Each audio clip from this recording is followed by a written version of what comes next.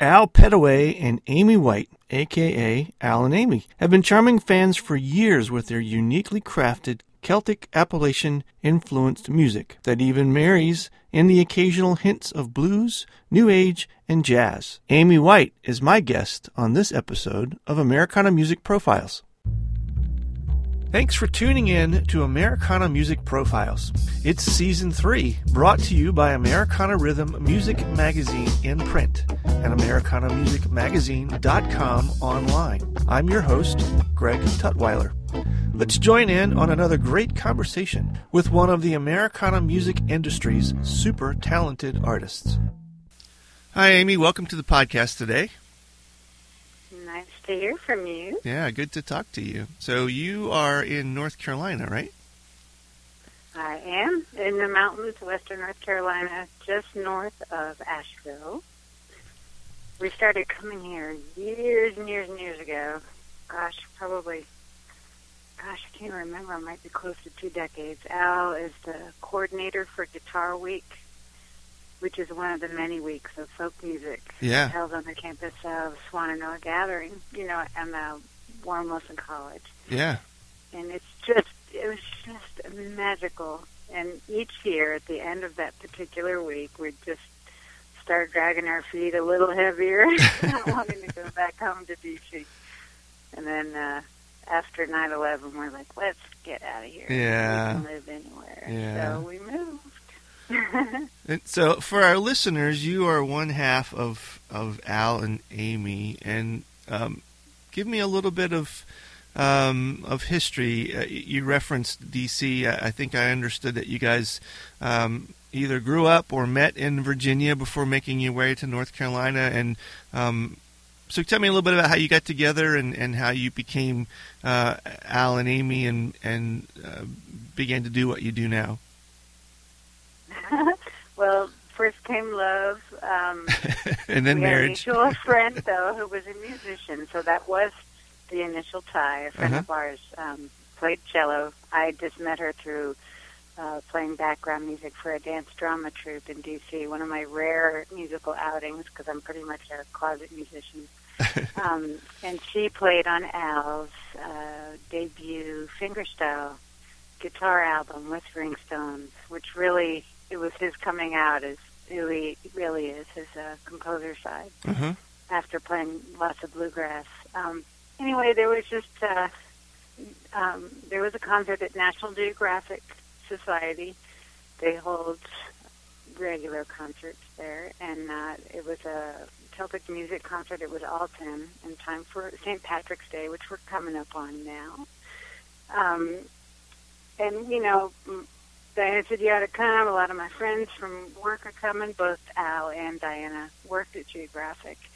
And I worked right down a couple blocks from there, and I said, oh, what the hell? So I walked up and went there, and Al and I saw each other from across the crowded room, and we're like, there you are. Wow, that's cool. And that was that. So we went and ate Thai food, green curry. We didn't drink beer, but we had green curry. That was it. I mean, we just knew we needed to be together. But it was love at first sight. Music did bring us together, but we didn't realize that the music was going to be such a part of our lives. It just happened organically. You guys have been playing harmonies, And you guys have been making music together for how long? How long ago was that? Very soon after we got together, which was surprising. So I would say close to 20 years. Okay. But I read in some of the notes that while you guys were in D.C., you won like close to 50 Whammy Awards, which is the Washington Area Music Awards. Yeah, that's so awesome, though. That's for someone who calls themselves a closet musician to be able to be part of a duo that wins that kind of awards is so really cool. Well, I kind of jumped on the bandwagon with Al because he had his own thing going. He started out doing bluegrass, and then, like I was saying, the Whispering Stone CDs just really opened up a new world for him. He really loved the whole world of fingerstyle guitar, and that's really where he shines, although he can play any old style he wants. I just started joining him, and so he already had a following. Yeah. But a lot of what he was doing at that time and what we ended up playing together kind of bridged on New Age. It wasn't really even new grass. It was more New Age meets Celtic folk. And I think, to be fair, a lot of the reasons why we won so many awards is that they didn't know where to put us, and we didn't fit neatly into any one category. So for a while, people were calling it the Alan Amy category. So, so there's just a wealth of talent there, and now an amazing wealth of talent here in Nashville too. Just everywhere you look, it's just fantastic. So we just happen to be lucky to have our own little category for a while. Yeah.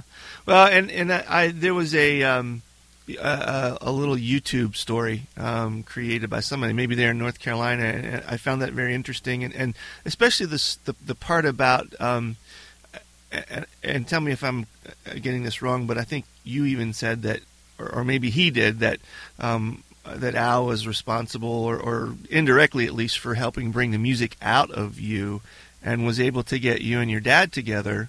And your dad was a musician in his own right, and that was kind of pivotal right. to bring all this music together. Tell me a little bit about that. Al was responsible for bringing it out into the public for the most part, because I'm not one of those people who has to be on the stage. I don't really care whether or not I get that kind of attention. However, I've always been a composer, so I've always been compelled to write. Okay. So the difference is, whether it's in the closet or out on the stage, or at least out on a recording. I had never recorded my work before. Okay. I just commit it to memory, and Al was really wonderful about encouraging me to record it, make a record of it, literally. And that started, and that kind of reinforcement, it's really affirming. It's very powerful, and to have someone believe in your work and think that it needs to be preserved, sure, makes all the difference in the world. So as a result, I've continued. I felt better about my work because someone else sees value in it as well. So that's what Al is responsible for that. And my father was in the National Symphony Orchestra for over 47 years. Oh, cool. He was the principal English horn player and oboe player. So I grew up with classical music in the house. Both my parents taught. But I was always musical. I was steeped in music, but I never learned how to read music. I guess it's a form of dyslexia. The notes just jump around. So that might be why I was drawn to folk music, Celtic music in particular. Just listening to it, I loved it. I really appreciated that much of it, or most of it, was an oral tradition as opposed to written. Right. But part of the downside of that is that I can't play a lot of the music I love, like Debussy, Ravel. I mean, I'm not good enough to be able to play that by ear. Right. Although I can kind of unpick and realize I'm getting closer. Yeah, sure, yeah. But because of that, I wasn't able to play music with my parents. I couldn't play music with my father because he was what I like to call paper trained, and I wasn't. Yeah. So, what we did is I was writing a lot of solo piano music at the time. That's really probably the most accurate representation of who I am artistically, is my solo piano work. And I decided to write something for my father because I actually had in Al, aside from a partner and a lover, I also had an interpreter and a translator. Yeah, so that's Al so cool. happened to have his little pocket guide of how to translate the different instruments into different keys for reading, and so Al wrote down the parts I had in mind for my father on oboe, and Dad was able to read it, and we had that rehearsal the first time, and just, I think I was 30 years old by the time we got to play music together for the first time, and it was really amazing. Yeah. And we had one performance together at my album release concert. He and I played 2 pieces live off of my Bittersweet solo treaty with a couple duets. Yeah. And what was amazing is that he and I, it was never happened to me before, but he and I got a standing ovation before intermission. I mean, it was a beautiful thing. That's so cool. Really powerful. Yeah. Yeah. So that's all Al's fault, partly anyway. Yeah. Well, it's cool to just hear how the collaboration, was already there. You guys just had to get together and kind of walk into it, and it's so neat that you've been able to parlay what the two of you, who you were before you met, into this really cool journey of music that you guys do now together. And again, in the information that that we're working from here, I was really fascinated by the work that you guys do with Ken Burns and providing music for some of the things that he does. Tell me about that a little bit. For people who don't know, Ken Burns, of course, is this really famous documentary film producer, and PBS, I think, exclusively, but very cool work, and just neat to hear about the musical stuff that you guys do with him. Well, that was a gift and a surprise, and I suppose you could say it's a matter of dumb luck, but it's not entirely, because Al's music and my music was chosen out of a group of CDs that were probably stacked on the table in their editing studio when they were starting to put music to their footage. So Dayton Duncan he fell across some of the music. He found it during his work, and he was a fan, as was Dayton's son, Will. So I'm not sure who picked up on it first, if it was Dayton, or Ken, but they enjoyed it and they included it. We haven't been in the studio. We're not like Jacqueline, and the folks up there who live nearby, in New England. They often go into the studio and do work for hire at that, specifically for that project. Right, sure. We're more like the other artists whose pre-recorded work they choose to include. But we have just loved being involved in any way, and it's, fun keeping tabs or sending them our favorite Shorpy of the day photos. Yeah. I don't know if do you know Shorpy? It's such a cool site. Just historical photos. So, like, we saw a whole bunch from the Dust Bowl, and, just whenever we see that, we're reminded of the great work that Florentine Films does, and we love how they stay active. And it's just amazing every time you revisit history how it's constantly linked to today. Sure. Like the whole Dust Bowl thing and the climate. What really fascinated me was they were just about to debut that show on PBS, the Dust Bowl, and Al and I were sitting on our porch at the time. We were living in Fairview at about 4,000 feet elevation, and we just had some wide open sky over like 12 mountain ranges, stunning views, and we saw this cloud appear over the horizon, and it wasn't your usual cloud. It wasn't sunset. It couldn't have been those rich, deep colors of sunset. It was brown, and it just came over the mountains. It came towards us. It just enveloped everything. It was just this brown muck. Wow. And it turns out, here in North Carolina, that cloud was from the Midwest. Wow. It was from areas that were stricken by the Dust Bowl before. And so the timing of that experience... Sure. with the debut with the series. Yeah, it that's was crazy. A stunning reminder that we really do need to learn from the past. Right, yeah. How many of his works has your music appeared in, do you know? See, National Parks is the main one. We had about 8 tunes in that one, I believe. And Al's wonderful instrumental fingerstyle solo piece, Sligo Creek, was one of the main themes, or the main theme. There's the Roosevelts had a little bit in there, the Dust Bowl. Okay. I think Al had a tune or two in the 10th inning about baseball. And right. The first time it happened was just perfect because Al's a big Mark Twain fan, so it was included in the Mark Twain. Yeah, that's cool. Well. Yeah. And you guys do other things besides just play music together, right? Did I see where you also do photography work?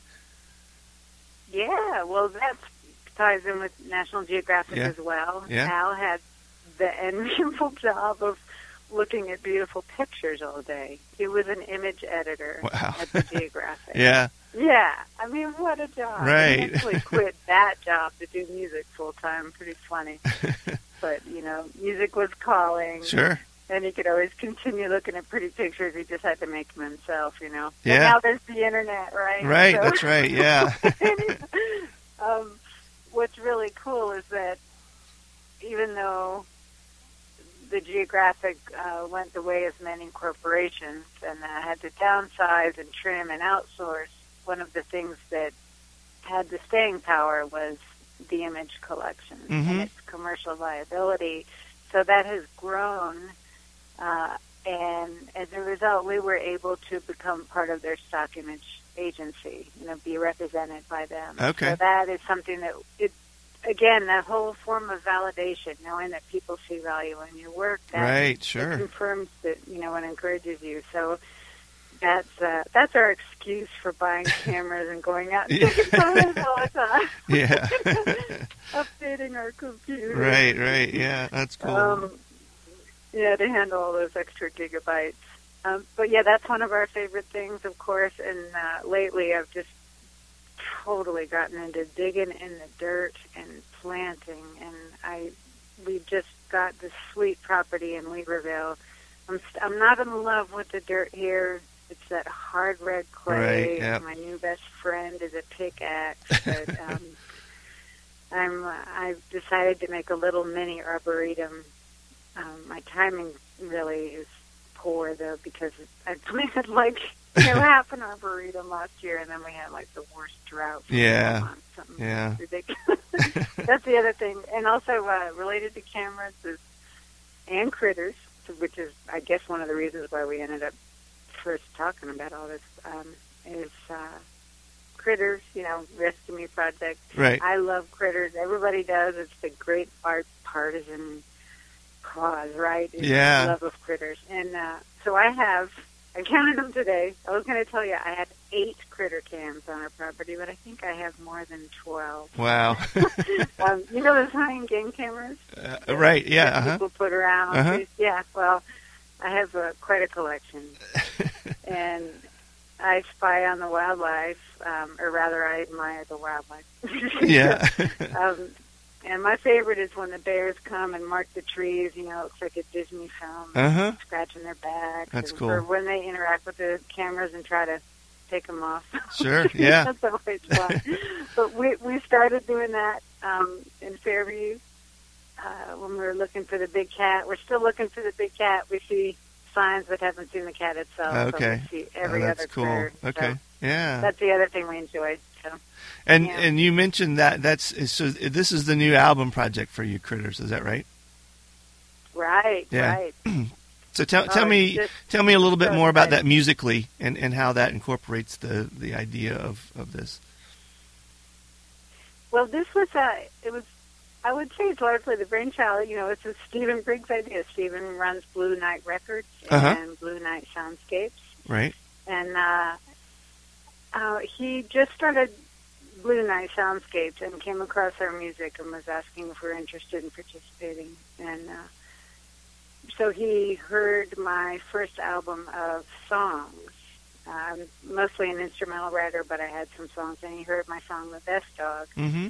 And he, I think he had banded around the idea of doing this, some kind of benefit project for animals. He had talked with Missy Raines about it, and of course, people like Emmy Lou have done great work. She started Bonaparte's Retreat for animals, and we all want to do something to help, right? Right. And I had done a benefit concert for the Asheville Humane Society in the past, in conjunction with this book that I made, a photo montage book of cats with wings. And, I've had fun. Mm-hmm.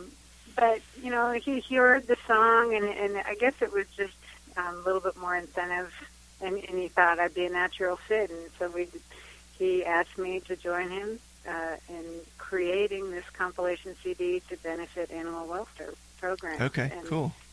Man, that was like way back in 2014. We've been working on this for a while. And we just had so much fun looking for songs that would fit, cat and dog songs by male and female artists. And, there's plenty out there with innuendo, but we weren't looking for the R-rated kind of material, so we're keeping it clean. Yeah. So there were so many awesome songs we couldn't include, but we just love the ones we found for this that we chose. That's cool. Oh yeah, it's been fun. Yeah. So what's new? Where are you and Al now musically? What's going on with you guys? What's the season look like for you guys musically? What's on tap? Well, right now we're calmed down. Okay. We're not traveling as much. That's by design. Uh-huh. Al is really busy with another dream job. It just keeps on happening. He works a lot with Dream Guitars in Weaverville. It's a high-end luthier shop. They buy and trade and sell just amazing quality guitars. It's like the golden age of lutherie right now. It's just fantastic stuff. Huh. And Al's job is he gets to go in there every once in a while, once a week or so, depending on how much they got shipped in, and he gets to play and just discover these amazing guitars by different artists. Yeah. And also some antique guitars. Yeah. So every day he comes home and is like, oh my God, I play the most amazing guitar. That's cool. Yeah. So, what a horrible job, right? Yeah, it's a horrible job. But what's nice is that it allows us the freedom to stay home a little bit more. Sure, yeah. And to work on music. We're not touring as much, but it doesn't mean we're not writing in that. Al's just been doing some really cool solo fingerstyle, a lot of it blues style, so he's been releasing some of those. I did another album of songs I released last year. And so we're starting to come back together, and we're thinking, maybe we should do another album of winter-themed songs. We absolutely love the music, for Christmas, for winter, especially the old carols, especially 200, 300 years old. Those are our favorites. So we're thinking about doing that. We actually have a whole bunch of tunes that we had done that we just decided not to include on previous albums. So we've got a good bit of material already. Okay, that's neat. So I think that's our next project. We're just kind of taking time, and I'm ready to go in the garden. Almost time, right? Oh yeah, man, almost time. So we're just gonna fit it in. We're just kind of enjoying slowing down a little bit, but we won't stop writing at all. Yeah. When we get out a little bit, we're going to a really cool musical instrument museum out in Arizona soon, and we're playing that next month. Okay. And so we do a little bit of mini tours. We love the short weekends. Yeah. We love going back to our old home place that's in the D.C. area, just to visit. So, we're doing a little bit, but that's just about how we like it. So if folks would like to get in touch with you guys or acquire copies of your works or find out more about you, reach out. What's the best way for them to get in touch? Well, just email us at alandamy@mindspring.com. It's ALANDAMY. Okay. And or you can go through our website, alandamy.com, and just email us through there. And we've got plenty here to supply, service radio, but also the record labels we've been on they're totally happy to send stuff to the way of DJs. So Maggie's Music in particular, we put a lot out on her label, and they're just great folks out of Annapolis, Maryland. You've probably heard of them. They do mostly Celtic stuff. Yeah. So they've got some of our recordings as well, Al's previous stuff too. So. I'm guessing you guys are on iTunes and all the other typical outlets. Oh, yeah. Yeah, cool. iTunes and CD Baby, which was down the other day. And of course online, and we are the slowest musicians. We could be putting all these downloads on our website Yeah. We got bios out of date. We'll get there one of these Yeah, days. that's okay. Well, that's why we're doing this, so we can. But we do have an online presence. So yeah, good. People okay. can find us. Awesome. Well, cool. If Thanks. they search for Petaway, they might have a better chance because okay. his name's less common than Amy White. So, yeah. Okay. Petteway. Awesome. Well, thank you, Amy. This has been really cool talking to you and getting to know more about you guys, and I wish you guys the best. Oh, thank you, Greg. Thank you so much for calling and for being willing to talk a bit. And thanks for getting the word out about Rescue Me. It's being released April 30th is in honor of National Pet Adoption Day. Right. And if people go to Elderly Instruments, yes, they're being really cool about selling pre-release copies. 100% of the profits are going to animal welfare causes, so it's really awesome. important. Okay, good. To get the word out about that. Thank you so much for this opportunity to share that with Yeah, and you're welcome. Thank you. Thanks for tuning in to another edition of the Inside Track. We sure do appreciate you sticking around. Join us again real soon when we get together with another great artist and talking about their music. Have a great day. It's NFL draft season, and that means it's time to start thinking about fantasy football. FantasyPoints.com features industry-leading experts and prognosticators using proprietary hand-charted data to help you score more fantasy points. FantasyPoints.com is the place to go for whatever kind of fantasy football you play. Whether you play fantasy football, daily fantasy sports, or do a little bit of everything, Fantasy Points has the meticulously researched content to guide you to victory. And why wait for the fall? Fantasy Points also covers the new spring football league, the UFL. Join the guru, John Hansen, Scott Barrett, Joe Dolan, and other massive names in the fantasy football universe with an exclusive offer. Use code Pantheon for 15% off any Fantasy Points package, including the all-in package, with access to every article, tool, and data nugget that Fantasy Points has to offer. That's FantasyPoints.com and code Pantheon for 15% off at Fantasy Points. FantasyPoints.com, code Pantheon. Score more fantasy points.